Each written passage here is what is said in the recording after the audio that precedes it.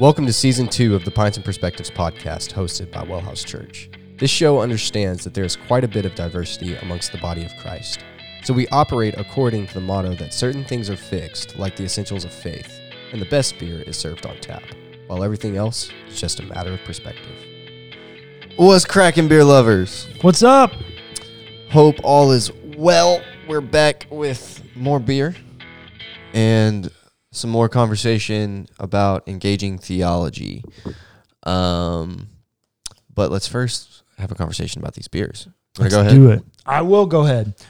So if you guys remember, we have had some stuff from Modern Times Brewing before. And if I remember correctly, we've enjoyed some of their stuff. Yeah. There's been some stuff we haven't loved, but overall, there's been some stuff that we've enjoyed. This is called the Sparkle Wolf. It's quite a fun, strange can. It's 6.7 ABV, 45 IBUs. It has the following hop varietals: Eldorado, Galaxy, Mosaic, Mosaic Cryo, and Chinook. It also has the following malt varietals: Munich, Wheat, and Two-Row, which if you didn't know, American Two-Row malt, the most popular base malt in any beer. That's not something like super Lovibond high, like 800 Lovibond, like a stout or real dark brown or something. And this is their description. This magical marriage of complexity and crushability is a West Coast bouquet of bright tropical fruit and berry flavors accented by a lovely aroma of pineapple, pear, watermelon, and stone fruit. It's a delicious explosion of Eldorado and Mosaic hops, and we think you're going to be pretty psyched about it. Listener, if you know anything about me and my beer palate, chances are I'm going to love this one. Yeah. So I have something else from Clown Shoes. At this point, if I see Clown Shoes on the shelf, buying it. I pretty much pick it up. Yep. I have thoroughly enjoyed everything that we've had from them thus far. But this is actually a seasonal release. And this is what it says on the can. I've got it here so that I don't have to hold the can and get warm and stuff like that. But it says, Genghis Pecan rules with an iron fist. He conquers all that he surveys, but he also is a strategic genius. Genghis plans his meals weeks and weeks ahead so that he arrives at the Clown Shoes Pecan Pie eating contest ravenous and ready for another conquest. Dang. Their lore-based stuff is just so good. It's really good. So like I said, it is a seasonal,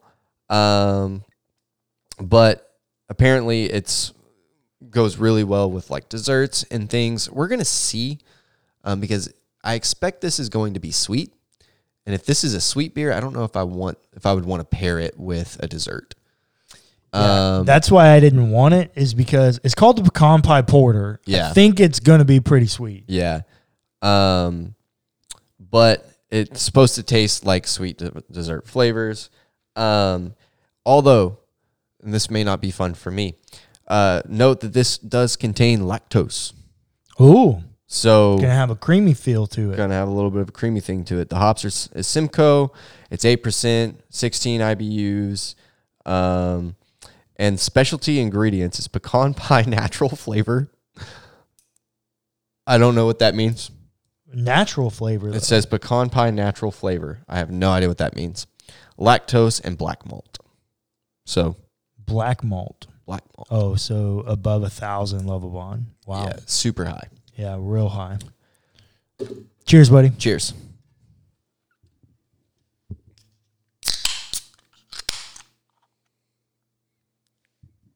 Oh, yeah. This is going to be good.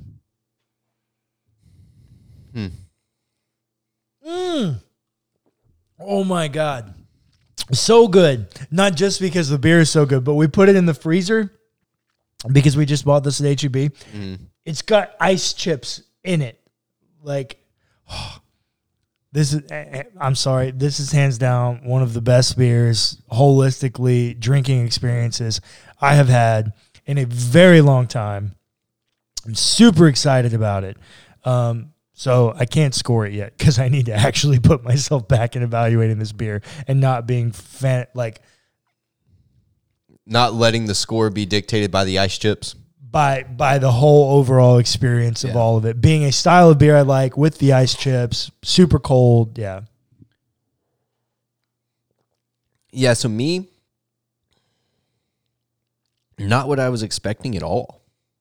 It's a little bitter. I guess from the super honestly, high level that's bomb. probably good. Yeah. It probably couldn't.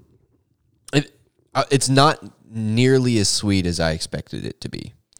I expected Does it have like a burnt taste to it? Kind of, yeah. So that's definitely going to be from the higher level bomb. Right.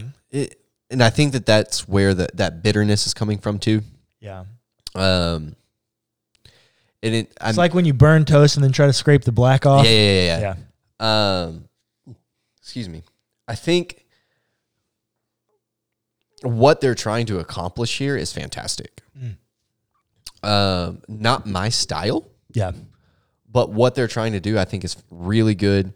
What was that maple pecan thing from Saloon Door that you had that was just syrupy? I couldn't even finish it. Yeah. It was just so sweet and syrupy. Yeah. That's kind of what I was expecting from this. Nowhere near that. It drinks really easy. It does have that creamy mouthfeel. Do get like those slight hints of like lactose flavor. Like just the occasional like whey kind of flavor. That like whey thing that like sits on your palate. Yeah. But it's the pecan doesn't really show up as much as I expected it to. It's really a hard adjunct to work with. It really is.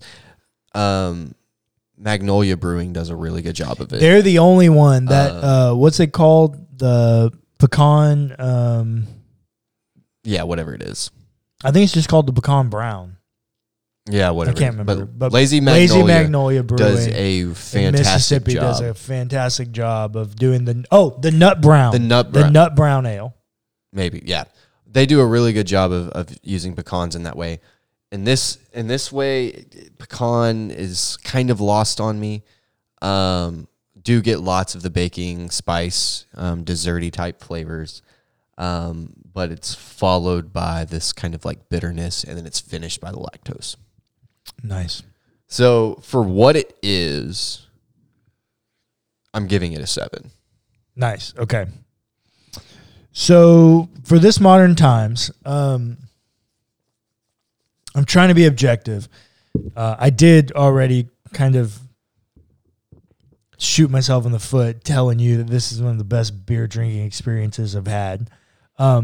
Trying to set aside the fact that there's ice chips in it, which just makes any kind of beer drinking experience. If you've not been to a true Mexican food restaurant, like an authentic Mexican food restaurant, where they've got the frozen mug and they pour your beer in it, and if you let it sit there, the top, the froth, the head of it ices over. If you've not had that experience, you are missing out.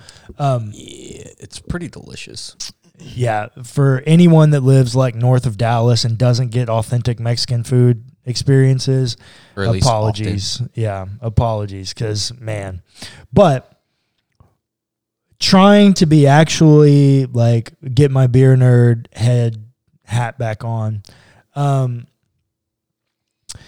it's missing malt. It has too much American two-row in it. It doesn't have enough malt complement for me to like skyrocketed in the score, but it's still getting a really good score. It's still getting like a 7.6. Yeah. Really good West Coast style, hop forward, good mix of hops. I was really suspect about the Galaxy hops being in it. Yeah. All of it works. I just want a little bit more malt. That's my only complaint. If it had just a touch more malt, specifically something like, man, I don't even know. Like even just like a Pilsner malt, like just something a little. Well, not really a Pilsner because you got American two-row, But if you just substituted it out with another, or maybe a larger variety or like a larger proportion of one of the existing malts, I just want a little more. If I had a little more, it'd easily be an 8. It's just slightly unbalanced for you. It's just slightly overhopped for me. Yeah. Which is saying a lot for you, actually. Yeah. I really am a hophead. I want hops in your face. I want it like running the show, but sometimes. So let's jump into this.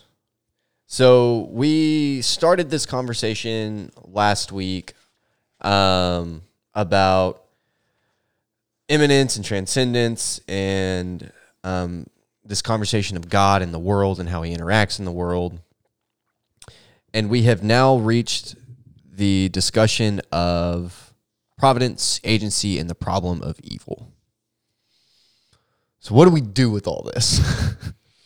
Well, let me first say there's a reason that this came after the conversation about transcendence and immanence. Mm-hmm.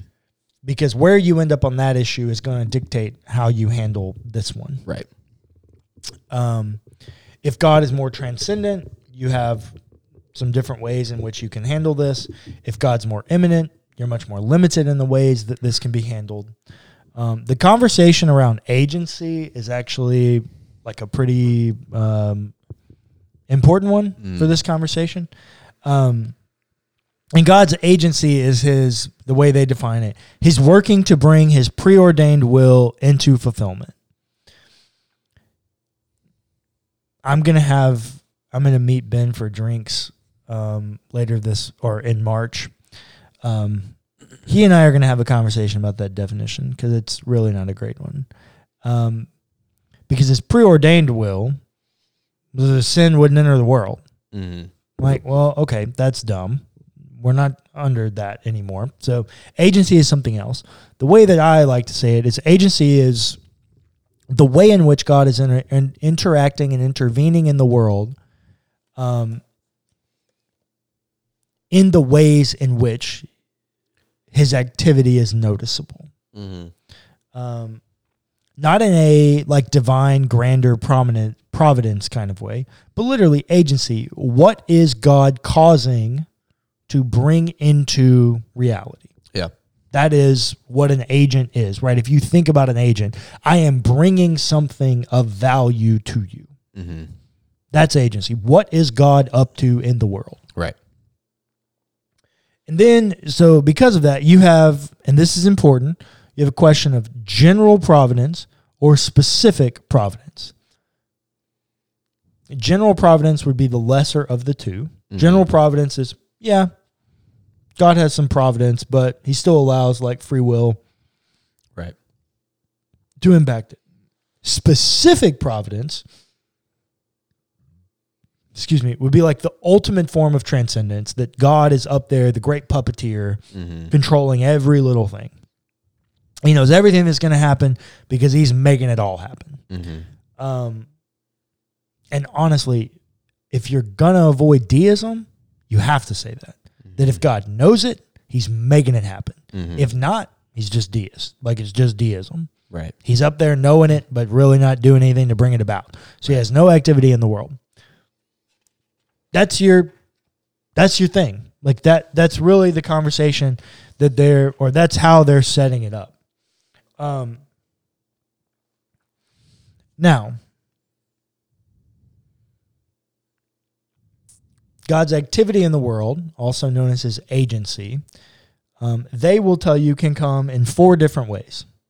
Do you see this? Mm-hmm. Clayton, we have supernaturalism, providentialism, occasionalism, self-limiting providence. Yep. First of all, do you want to explain what each of these are? I don't think that I could well. Okay, then I will. So I'll just read them. Supernaturalism. This would be identified by the Westminster Confession, which if you didn't know is a Reformed confession, hence Westminster, and C.S. Lewis, an Anglican. Really prominent dude. A system of nature meaning order, regularity, cause, and effect, is affirmed. Nature is the creation of God, the effect of God's sustaining, and the instrument of God's governing the world. God works beyond and even against nature when he works supernaturally. Do you know anyone that would fit this category, Clayton?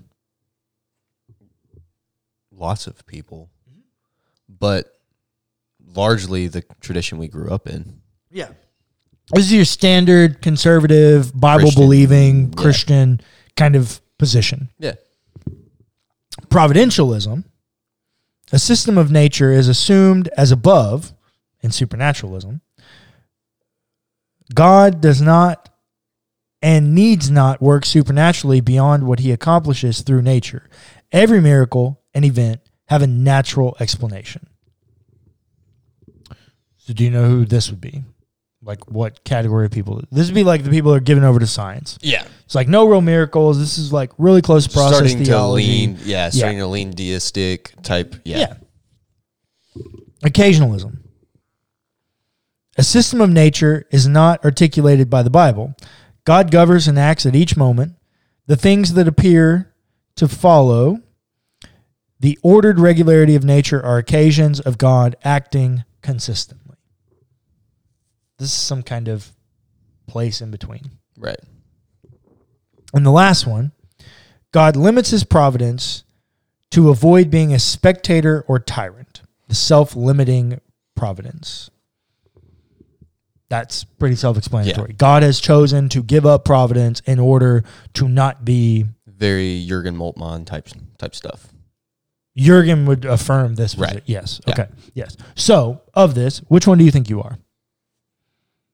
Dude, I don't flipping know these days. Why did you ask me? If I had to put myself in a category in this moment, it'd be self-limiting providence. Yeah. I wanted to ask you because I wanted people to know that it's okay to say, I don't know. I don't freaking know, man. I want people to know.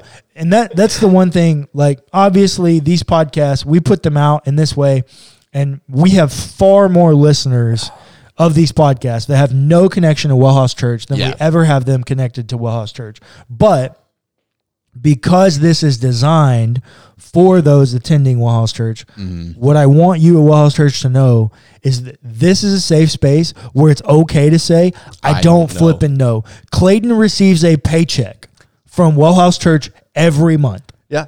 It is okay here. This is a safe space to say, I don't freaking know. I don't flipping know, man. I will say that providentialism and occasionalism, leaning too far into like process theology for me.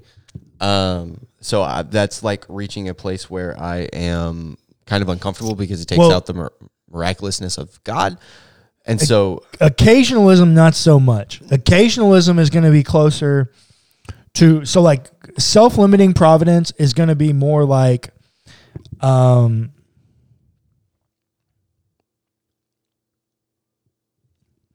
that's going to be more like panentheism. Right. And occasionalism is going to be closer to like open theism. Okay. They're going to be a little bit nuanced in that way. But I haven't, we're going to talk about open theism here in a bit, but I still don't know how I feel about open theism. I'm probably an open theist. Very bold of you to say out loud. Yeah, I said probably. I will tell you, like I say in most of my seminary classes, I'm not offering positions. I'm just asking questions. But yeah, if you were going to put a gun to my head and go, give me your theological categories. Open theism probably closestly identifies me, but yeah, I'm not hitching my wagon to that train. Yeah, I'm not sure how I feel about that yet. So I'm somewhere debating between supernaturalism and self-limiting providence, leaning more towards self-limiting providence than supernaturalism, for sure. Yeah. I'm definitely in the self-limiting providence category. Yeah. And I have scriptural basis to help get me there, which beside the point. But all right, let's talk a little bit about competitive agency versus non-competitive agency. Okay. First of all, do you even understand the conversation they're having with that? The competitive agency thing? Yeah, talking about how much agency God actually has over the world. Correct. And so what would they say? What percent does God have over agency? What would the author say? Mm-hmm. Oh, I don't know about like what Ben and Robert would say, but they're... Randy, sorry. Yeah. But What They would say that there's non-competitive agency. Okay. So competitive agency means that God and science are somehow in some sort of competition. like they're If not. you give 90% to science, God only has 10, and vice Correct. versa. It's as if they are in competition, and the two of them together make the whole. Right. When you have non-competitive agency, it is to say that they both make up 100% of the whole, 100% of the time, independent of one another, and yet somehow congruently, because God is the divine agent. Right. 1,000% absolutely agreed. Yeah. Now, I know for a fact we have listeners that are saying, "Oh, I believe in a non-competitive agency." Mm-hmm. But you don't live it out, though. Okay, so in what way would they not live it out? So, first of all, saying that you believe in a non-competitive agency is understanding that God is outside of what is happening in the world. Try again. That's literally what this says right here. No. Try to word it again. Try Okay. to word it. I'm not saying that you're wrong, but you have context out of that book they don't have. Fair enough. Let me just read it. Okay. When, however, we work from a creational perspective of divine transcendence, we have a way out of this dilemma because we conceive of God's agency as being different than creational agency. God stands outside and over creation, so the two are not in competition. Do you agree with that statement? That's Right. why I'm saying you have context they don't have. Yeah. Try again. Yeah. If you don't accept that truth, Right. then that's not true. Right.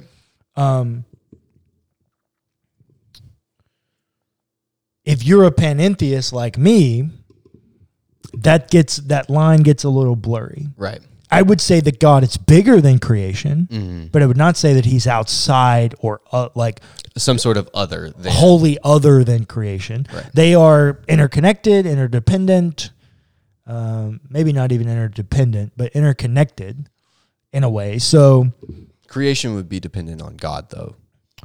God Correct. would not be dependent on creation. correct. So with that, the reason I bring that up is I think there are a lot of people that say if there's non-competitive agency, then science has 100% and God has 100%. Yeah. Well, if that's the case, and science really does have 100%, then we would have Christians that believe in evolution. Right. But we don't. Well, What we do, but do. specifically I'm thinking about some people, they're connected to Wellhouse. They would not believe that. right. They would not believe that evolution is the way, that God created in 7 literal days, or God created in 7 excerpts of time. I'm not really sure how they would explain it specifically, but like either a young earth or an old earth creation Which account. we're going to talk about in a bit. If you truly believed in non-competitive agency, then God can create and also create through evolution, because science proves evolution. Right. If you truly believed in non-competitive agency, that's how you would believe. If you believe any other way, you're operating according to a competitive agency construct. Okay. Fair enough. Proceed. Let's talk about the problem of evil and theodicy. Okay, what are we talking about? Well, what do you want to talk about? You read the chapter. What do I want to talk about? Yeah. Oh. We've had conversations about this, you and I, off camera. Let's just have a conversation. So, problem evil. You guys, if you've been following for a while, you understand that this is an issue that I have been struggling with for a while now and been pretty vocal about it on this podcast, I think. Cullen, you know, like y'all know that he's been around this block a few times. This question started my deconstruction. Yeah. And while I probably never said it out loud, or I don't remember saying it out loud, because I'm a 3 and I was really unhealthy, and 3s are totally okay with performing and lying and saying all the things they need to say in order to do the right thing and have all the right answers. I think for a year, maybe even a little bit longer than a year, somewhere around 2017, 2018, I was living as if God didn't exist, Right. because I was like, no. Yeah. The problem of evil, I can't get over this. Like, no, if God's so dang powerful, Yeah. yeah. So yeah, this is it. I've been around the block. This is a huge thing for me. I got Actually- lots of thoughts, read lots of books about it. Yeah. I actually said this to Cullen off air. This could be the question that would make me walk away from faith. It's the one that made me. Yeah. And then Jesus brought me back. So Praise Jesus for that. praise Jesus for that. Just had to take myself a little power nap. But so, okay, trying to read this and trying to look at it from a modern standpoint, I didn't think was very helpful for me. So would you explain how people like in the ancient world would look at the issue of evil versus how we would now? It's cosmic. This is part of the deal. We're so concerned with the origin of evil that we don't have any kind of construct to just accept that evil exists and move about. But it's cosmic. Well, you had two ways of doing it. So you have a very like ancient Hebrew way of doing it. And the ancient Hebrew way is given over to like Deuteronomy. They actually say it here. The Bible sometimes explains suffering as a punishment for sin. Not sometimes. A lot of the time. Not exclusively either, though. Right. Which also, once again, I don't understand why we're still like trying to say that the Bible doesn't contradict itself. It absolutely does. The entire book of Deuteronomy given over to the idea that God blesses the faithful and curses the disobedient. Totally told not to believe that way if you read the flippin' book of Job. Yeah. You are told not to believe that way. Yeah. And yet, both stand true in the text. Right. And so if you believed in an ancient Hebrew way, you would believe that God was the author and initiator of all things, good and bad. Right. And notice, outside of Hasatan and Job, which I don't think, get out of here, that is not Satan. That is an office. The the article, actually matters there. Hasatan is an office. It's functioning in a certain way in the story. Nobody in the Bible equates, definitely not in the Old Testament, nobody equates Satan with the serpent. Right. And the deal in Ezekiel about the morning star, Lucifer, the falling, all that's about Babylon and the king of Babylon. Right. So you don't have any kind of a understanding of the origins of evil in Scripture. And so, what did you ask me? So what I asked was, how would people in the ancient world differ in their view of evil to where we are now? So because of all of that, the Old Testament doesn't really have some kind of singular force that you could point to that would be a cosmic evil power. Right. That doesn't exist. That's sort of anti-whatever. That's a Sort Greek of anti-God. That's a Greek New Testament construct. Right. The Hebrew people aren't believing that way. What the Hebrew people are believing is that God giveth and God taketh awayeth. I don't. Yeah. My old English So, is not good enough. I don't know how. Really, but yeah. in the ancient context, it would determine what determines this is, well, and even in the ancient Hebrew context, they wouldn't have believed the ex nihilo creation. By the time you get to Isaiah, they are. Okay, I mean, but- Isaiah seems to believe, and the Psalms. In the midrash, that's really not where you're at. Well, pre-exilic, you're not there. Okay. I don't believe Isaiah's. I don't believe in a single author of Isaiah. That's stupid. So yeah, I believe that Isaiah is post-exilic. The Psalms, who the hell knows how to even date those? Right. Yeah. So I think anything pre-exilic, so pre the exile in Babylon, which is like roughly around 700 BC, something like that. I don't think anyone's thinking in some kind of like cosmic evil or some kind of divine power against God. I think everybody's just like, God giveth and God taketh away. Okay. when you get to the New Testament, something has happened. Yeah. Because even in the Gospels, Jesus is tempted in the desert by the devil. Right. We now have a singular character that's the antagonist of the story. Right. How the heck we got him? Psh, who knows? Yeah, beats me, dude. I don't know. I wish I knew. Yeah. Wouldn't that make things so much easier if we had like a thing to pinpoint how we got this thing? Man, we have the tradition that says it one way, but hell, I don't have any confidence in that tradition. I don't know. But so, I mean, yes, we have tradition, and that is something to be taken as value. I mean, it is, but there's also lots of traditions that I don't value anymore. Right. And so it's like, okay, kinda. Like, yeah, it's a source. Right. It's a method of doing theology, but also the question really does remain that even if Satan, the adversary, this anti-Jesus person, this anti-God thing, are they the source of evil? Right? Like, can that really be pinpointed to this being? Well, so we had this you and I had this conversation off air. We did. And it looks like we're about to have it again. I think it's a valid conversation to have. And listener, just know before you embark upon this conversation with us, I'm not going to give you the answer. I'm going to give you an answer, but it's only mine. Yeah. You can decide your own answer on this. In order to answer the question of evil, you have to answer the question of creation. Right. How did everything we know come into existence? You have two options. God created it out of nothing, or God formed it out of something he happened upon. Right. I'll be honest with you. In my own interpretation, neither one of them are great answers.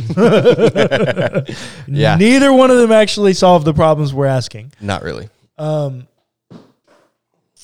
But if God creates out of nothing, then God is 100% on the hook for evil. Right. Because God created everything that then turned out to be evil. Now, you can come up with your hermeneutical hoopla jumps that he gave angels free will, and you can accept that narrative totally fine, whatever. The Bible doesn't confirm that, but you can totally accept that and go along living that way. Your other option would be the ancient Hebrew, Midrash kind of interpretation of creation. And it specifically revolves around Genesis chapter 1, verse 6. God... Can I press pause for a second and back up for a second? Sure. A part of that hermeneutical hoopla might be, and you have to ask this question, that God may not know everything if he really truly created it out of ex nihilo. So if you want to bring in the conversation of God's knowledge into that, that adds another... It does add another variable element. But if that's the way you want to go, that's a question you do have to ask. You're welcome to do that, for sure. I don't know that necessarily... Well, it's a question you have to answer eventually, but it's not a question you have to answer immediately. No, I don't... yeah, fair. If God happens upon a matter substance, which, if you're being faithful to the text, if the text is having a conversation of how God created, which I don't think it is, but if that is the question it's asking, and you're going to be faithful to the text, then the matter that God happens upon is water. Mm-hmm. Genesis 1:6. Up to this point, God has only created light to see into the darkness, which once again, if God happens to light it up and then finds matter in verse 6, then what he finds is water. Right. And if you read your story well, if you read your Old Testament well, you will find very quickly that Israelite people are afraid of water. Bad things happen in the water. Storms happen in the water. The water houses Leviathan, metaphorical character who they are deeply terrified of. That's why it's also so important that Jesus calms the storm, because he shows himself as Lord over the sea, which they are afraid of. I think there are a lot of storytelling elements that make this a viable position. If God happens upon matter, and the Hebrew people, the author of this book, believe that water is chaotic, then God reveals himself in the first 6/7 verses as a restorer, a person who brings order out of chaos. Yep. If that is the case in the way in which God created, then God's off the hook for creating evil or being responsible for evil's existence in the world. Right. Because he happened upon something that was already here. Now that brings up another question of, well, who made that? How did that get here? And how did he not know about it? Correct. So it brings up questions about God's knowledge. And I say this all the time, your cosmology matters. Your protology matters. The way in which all these things happened matters. And it matters for the question of the problem of evil. Because now,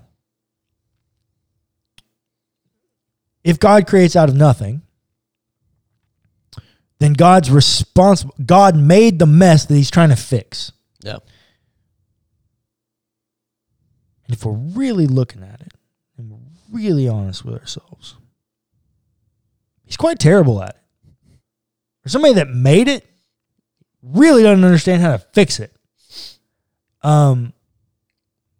Now, as my leadership coach would tell me, that's a very human reading of the text, not a divine reading. Fine, accepted, but it's a reading and it's true. He's quite terrible at it. He's tried a number of different ways to do it. First, by killing everybody except Noah, of which he then turns around and threatens to do again with Moses. He's like, I'm so mad at them, I'm just going to kill them all. And Moses is like, please don't. Let's stop. Think about this. Maybe. Remember your boy Abraham, what you told him? Yeah. Maybe we should keep that. So yeah, they're like, however you go about it, in order to answer the question, the problem of evil, you have to answer how the world came to be. And if you're not ready to do that, you're not ready to ask any of these questions.